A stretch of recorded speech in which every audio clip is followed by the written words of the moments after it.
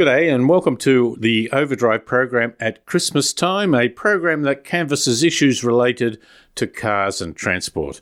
I'm David Brown, and in this program we look at the Peugeot e-Partner electric van.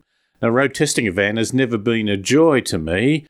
It's been good for neighbours who want to have something moved, but I always find it a bit of a task. This Peugeot has some quirks, but some real benefits for any employee who has to spend time in the vehicle. And we have a reflection. Listener Rodney has asked us to promote a new startup, Microlino. They have designed a new electric vehicle that strongly resembles the shape of the mid-1950s Issetta BMW microcar. We look into it. And finally, our interview. Can you look at a road network and make conclusions about the crime rate in the area? Chris Stapleton did just that at one location, and we chat about how we should be designing local road networks with a much broader understanding and impact on the community around it. For more information, go to drivenmedia.com.au or the Socials Podcast, Facebook, Instagram or YouTube site. Look for Cars, Transport, Culture. This program was originally broadcast on the 23rd of December 2023. When it comes time to test a delivery vehicle, a new model, then my friends are usually happy as they can then get me to deliver some of the things they've wanted to move for some time. But I tend to do it as a sense of duty because most vans are noisy little echo boxes with few comfort features and a rather tiring drive. But immediately I got into Peugeot's e-Partner van and drove barely 100 metres. I was reminded of why an electric vehicle can become quite obviously good with its technology to play a significant part in the well-being of drivers on your payroll. The vehicle was quiet, not intrusive, not rattling, not feeling like you're in a tin can on wheels. Now, this is supported by Mercedes-Benz, who found that their truck drivers, big trucks, are significantly more rested or less stressed, I believe up to about 20% or more, when they drive an electric truck rather than a big rig with a diesel engine. And that makes sense when you eliminate a lot of some of the sound that's part of, as I say, a big rig. Now, when you add the benefits of not having compression braking, which produces intrusive noise for the outside community as well as for the driver, an electric van has some important benefits. Now, the e-Partner Peugeot is not a huge battery, powered by a lithium-ion battery with a capability of 50 kilowatt hours. That produces 100 kilowatts of power in the sort of, I suppose you call the performance mode, 260 newton meters of torque. And they say that under the standard test procedure, it can get 258 kilometers. I'd like to see that measured with a full load as well. I'm not sure exactly what they have measured that in. 60 grand to get it, plus on-road costs. And it comes with a single long wheelbase variant, the e-Partner Pro Long Auto. Well, I know he loves sports cars, handling and motor racing in general, but he also has a utilitarian bent. I refer, of course, to Evan Jones, our road tester, who joins us now. Evan, sitting in the e-Partner van, electric van, were you comfortable? Yeah. Being a Peugeot, it has my favourite steering wheel that we all know about. It has that, at first glance, people think strange hexagonal wheel, but it's just so ergonomic. So that made me comfortable. And as you mentioned in your intro, the car is incredibly quiet and good sound insulation as well. So not only is it quiet inside because it's not making a noise, you don't really hear much of the outside world either. And even on top of that, it's got a good FM radio. So the controls, fairly elementary in a way. What's in front of you is quite traditional 8-inch infotainment screen, but enough. If you use the Euro controls with the blinker on the left, which I am fortunately, but it's very easy to get to adapt to. Everything falls to hand. The screen's easy to read.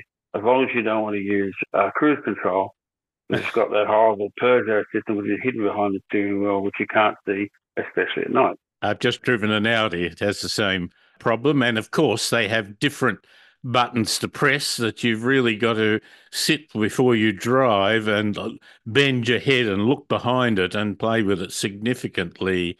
I found the control knobs for the temperature gauge were very elementary. They had numbers on them.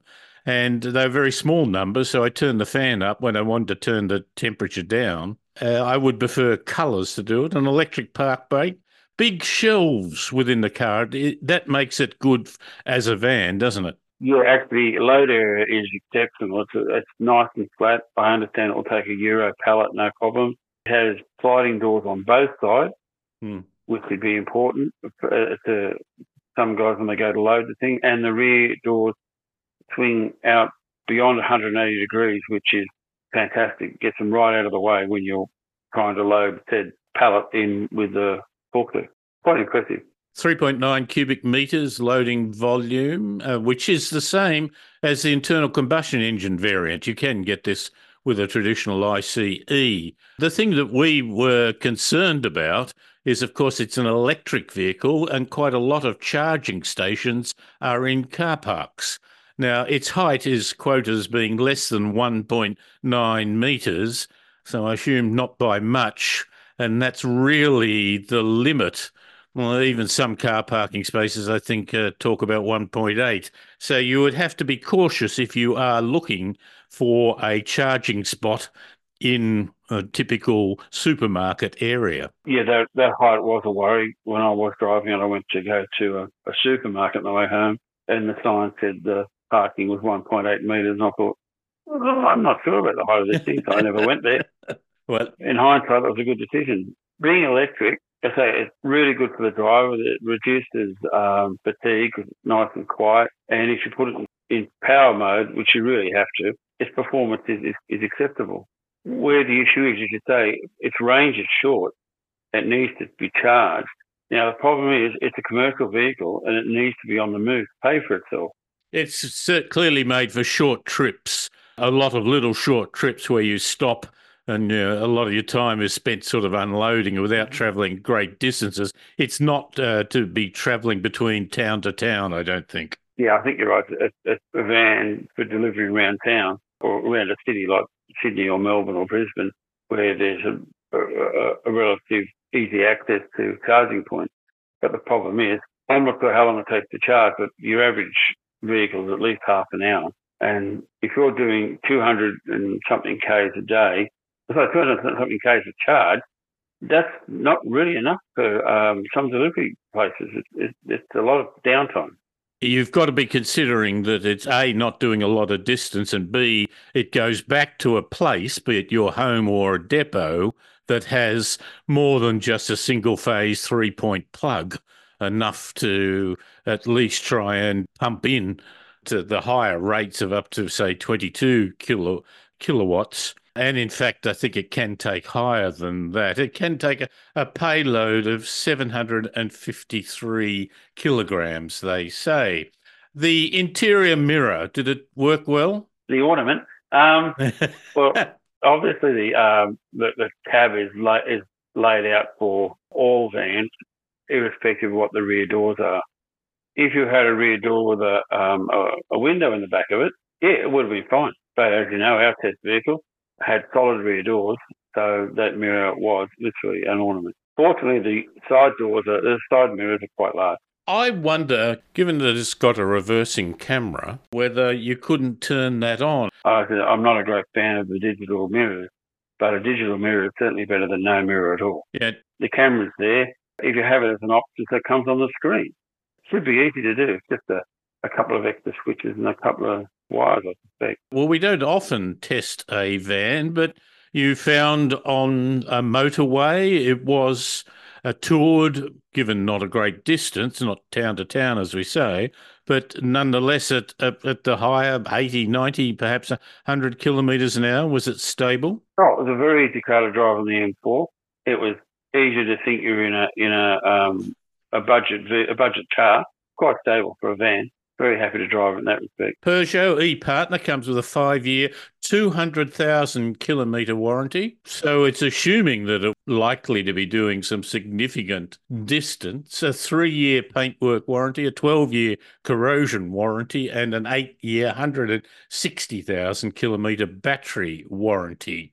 I don't think we're quite there as strongly as we might, and it would be for very selective situations.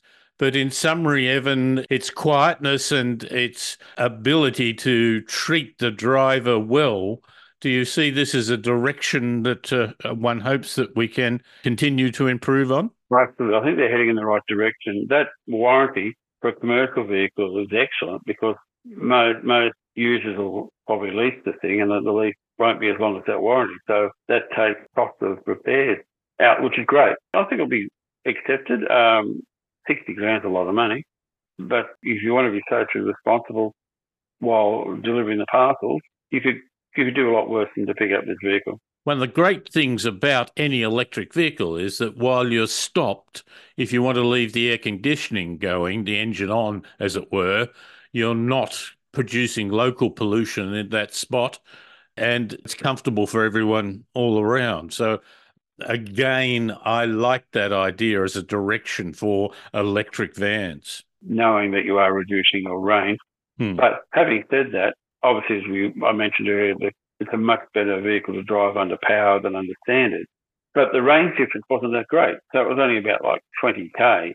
But yeah, I wouldn't have any problems with running around in power all the time and then leaving the air on, because the air will probably only cost you about 2 or 3 kilometres a day anyway. So one of the great problems of electric vehicles, they don't show you the percentage of the battery that readily now. They show you the distance to recharge. But the great problem of that is that all depends on how you've been driving it, or whether you've had hilly, a lot of stop-starts, or a whole range of things. I think I'd prefer a little bit more information to be readily available on the screen in front of the driver. Yeah, I think I'd like to see the amount of cars remaining, because the distance remaining doesn't take into account what you're going to encounter in that distance. Is it what type of roads are going to be, stop, start, hills, or whatever. So, yeah, I agree with you on that. Yeah, I'd rather see the battery charge remaining. Evan, lovely to talk to you, mate. Thanks very much. We'll have a few more test vehicles coming up, of which I will appreciate your thoughtful input.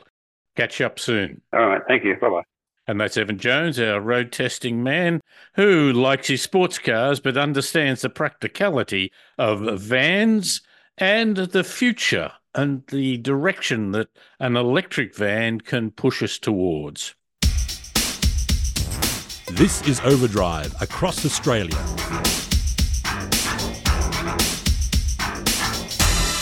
We received an email from a listener, Rodney, who said, "Hi team from Overdrive, love your program, David. I thought this Microlino car innovation startup might interest you. We need these in Oz cities. Give the petrol guzzlers a rethink about their mighty SUVs. Can you see a way to get it implemented, mate?" Thank you, Rodney. I appreciate your comments about the program, and I'm a little concerned that I could live up to your expectations of what we might be able to bring about. Nonetheless, we did a bit of research and found that Microlino is a Swedish company, and that they plan to make the cars in Italy. They are planning to build electric vehicles in the size and shape that was pioneered in the mid-50s with a number of microcars. Their prototype vehicle looks very much like one of the better-known vehicles from the 50s, the Issetta BMW. Think of a modern Fiat 500 and reduce the size by about 50%. The Issetta was launched in November 1953 to the motoring press. It was less than 2.3 metres long, that's about 7.5 feet. You enter through the front door, which is basically the front panel of the car. The steering wheel and dashboard swing out as part of the movable structure that is hinged on the left side. If you were involved in an accident, you were meant to climb out of the vehicle through the canvas sunroof. Inside was one bench seat in the front that could take 2 adults. It was powered by a 236cc engine, 2-stroke, and took 30 seconds to reach 50 kilometres an hour, with a top speed of only 75 kilometres an hour.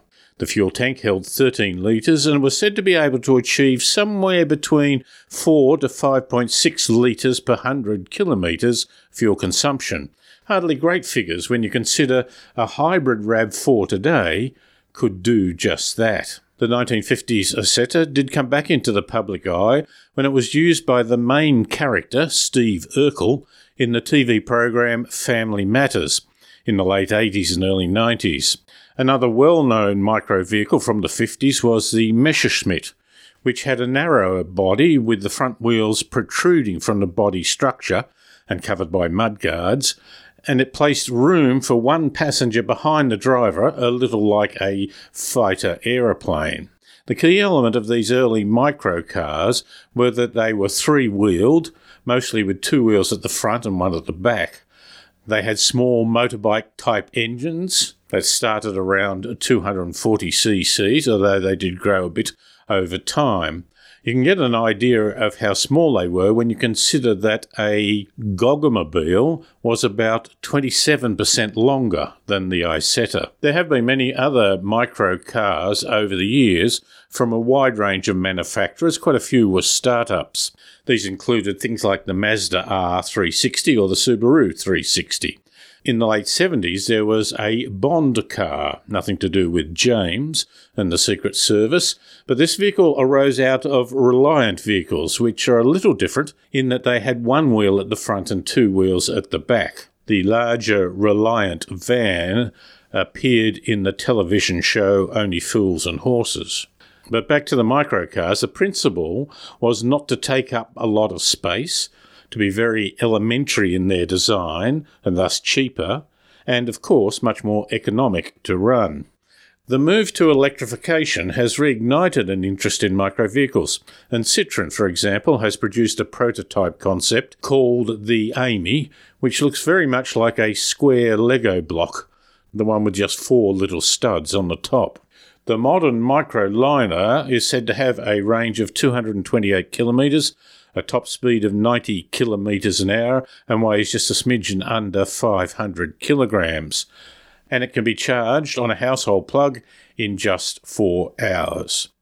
Given that it would be very hard to achieve 5-star safety rating performance, they would be suited to a very urban market which might embrace a new urban design style with very slow speeds on residential streets. Our interview in this program with Chris Stapleton might be the sort of significant changes we have to make to our design and attitude to local access of vehicles for this type of vehicle to comfortably find a market in our communities. You're listening to Overdrive. When we look to measure the impact of a road or any other transport system, we often look at the performance of vehicles in terms of total volumes, the average speed, the distance they have to travel, and perhaps even the convenience for the driver. If we have to consider broader factors, we might look into taking account of noise and air pollution. But does our road layout affect the very fundamental nature of our communities? Not just access to the activities for the pursuit of happiness, but the manner in which we view others and the type of activities, good and bad, we get caught up in. Chris Stapleton is a transport planner who strives to see the whole picture. We've had him on the program a couple of times in the last few weeks, and what a good idea that is. He joins us again. G'day, Chris. G'day. Now, you did a trip where you're in America and you headed out through Harrisburg. This is sort of west and a bit south of New York and certainly west of Pennsylvania. It's on the Pennsylvania border. It happens to be the state capital, which you'd never guess, because you've got Pittsburgh and Philadelphia as the obvious places. And Harrisburg, I think, has about 45,000 people in it only. Yeah. And yet it's the capital city. And I think that whole journey was a revelation to me about how driver behavior and the way you design things sort of happens by chance. And sort of, you can also make it go wrong by design. You got to a town a little beyond it, but asked them about Harrisburg. What was your inquiries and what was your direction of your inquiries? That was Gettysburg, the famous battle place. And I was chatting to people there, and I said, does Harrisburg have a high crime rate? And the two people I was with happened to be social planners. I mean, it was met in an Italian restaurant, but never mind. And they said, well, yes, how do you know that? And I said, because it just was designed to separate people. And once you start separating people, they start forming their own cliques, and and the people inside feel isolated. Now, at the same time, I then started going along the smaller towns and realized that in America, all drivers, without exception, practically speaking, are much more polite about pedestrians than Australians. And in fact, basically, you can cross the road wherever you like in a small town, and people will actually just give way to you. They'll stop. I thought to begin with it was just to do the fact that everybody's armed and they don't like each other, but I decided it was just a completely different habit. Part and parcel that prompted you was Harrisburg is on the Susquehanna River, isn't it? Yep. And there are a limited number of crossings, but you went across one of those. Now, you talked about barriers. You were on Forster Street, I believe, a major bridge across the river.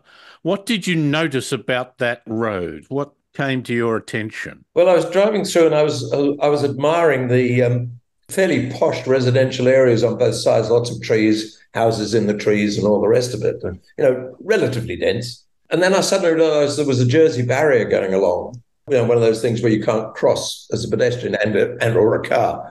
And this Jersey barrier went on forever. There was no way that pedestrians could cross from one area to the other. And that gave me the hint that here we are in the exact opposite to what urbanism should be about. Urbanism should be about people being able to get around by any means in their local area. So that became a barrier. It's like, you might have had one football team on one side and the other, and you shouted at each other across the gulf. It is such a significant, both physically but almost symbolically, as us and them. Yes, I mean, I was reminded of, the wrong side of the tracks type of thing. Railways, we understand, form barriers. And in fact, again, when I started traveling, I realized that the railways hadn't even formed barriers through the Midwest of America for a long time.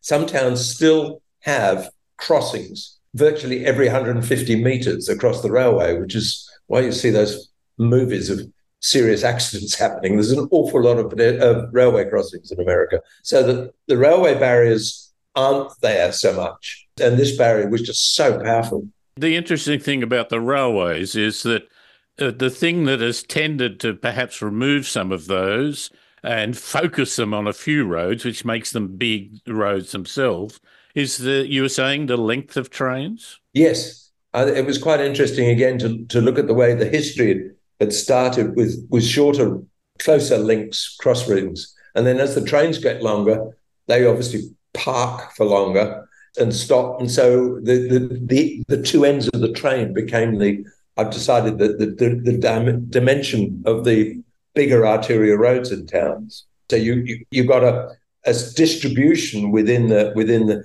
because a lot of all of those towns in the Midwest, without exception, were grid road towns, i.e. just 150 by 150 meter square blocks going on forever. Some people have tried to move away from that and put in curvy sorts of roads that aren't through traffic.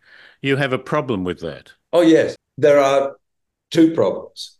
I think the first one is it absolutely increases travel distance when you're driving. So if you're going, let's say, just north of where you live, and the only exit road from where you are is to the south, guess what? You're going to do probably 4 times more traveling to get to the other school pickup you've got or whatever it is, auntie who lives 5 blocks away up north. You're going to have to go around forever to get back to their place. And that, of course, means that for every extra kilometre you've designed into the system by mistake, that means the roads are more crowded and busy. And that's true in all of those sorts of places. Denver is the famous one in America. Denver has what are called in America pods of residential development, about one kilometre square, and quite often only a single access to them. And they're just appalling. The second lot of people, of course, is you're going to see Auntie 5 blocks above you to take your child over there or something like that. Even more amazing is you can't actually get across them as a pedestrian. So you can't let your 6-year-old go up the road and cross because there's either no crossing or complete disregard for how somebody like that would cross these busier roads. And thirdly, to bring the other one in, and this is my favourite annoyance in Sydney, is roads like Cumberland Highway are noted to be a bus route. And have you ever stood on the side of, 100,000 vehicles a day going past you? The heat wave from the cars, let alone anything else, and the chance of getting across the road, and the bus comes along and you can see it coming, and you've got a 3-minute wait at the pedestrian crossing to get across to the bus stop. All wrong. It's the ratio between the actual distance you have to travel and as the crow flies.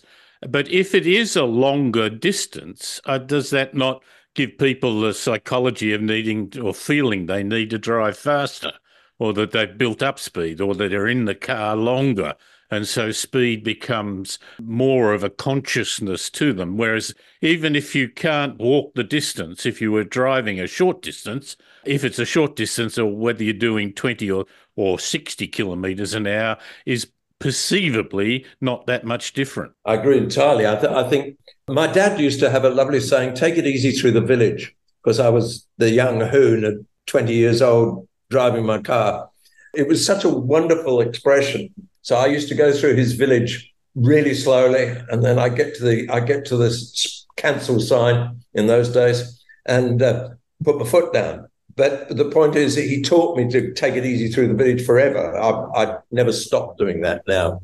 And I think, as you say, if you're going to see Auntie and she's only 5 blocks away, 500 metres, you're quite happy to do 20K for that.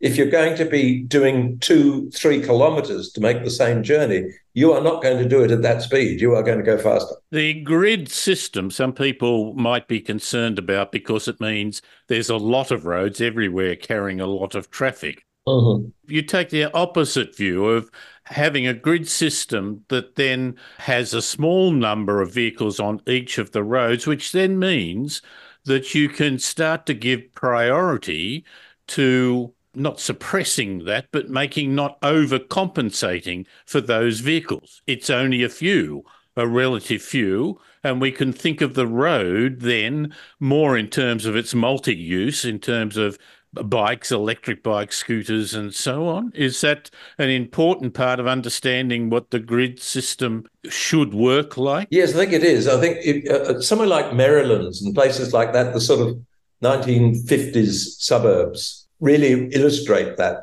well, because they've got roads with, again, intersections every 150 metres going along, and each one's carrying maybe 80 vehicles an hour at the most, i.e. locals. And of course, they can get out. You don't need to do anything. You just have a give way sign. And assuming the traffic on your main road is going slow-y, not 80 kilometres an hour, but going slowly, this all works very fine. So you've then got to concentrate on how to get your pedestrians across those busier roads, but your local streets are all carrying very gentle volumes of traffic. Christopher, lovely to talk to you again. Thanks very much for your time both now and throughout the year. I appreciate it greatly. It's been fun, hasn't it? Yeah. See you. Thanks very much. And that's Chris Stapleton, a traffic engineer, a transport planner, and a man who's travelled the world and looks to try and see the breadth and depth of what we do and how we do it and what the impact is from the transport systems we provide.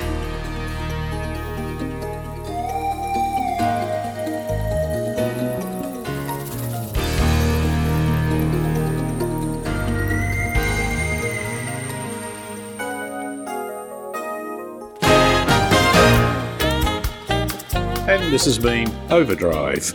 My thanks to Evan Jones, listener Rodney, Chris Stapleton, Peugeot Australia and Mark Wesley for their help with this program. Overdrive is syndicated across Australia on the Community Radio Network.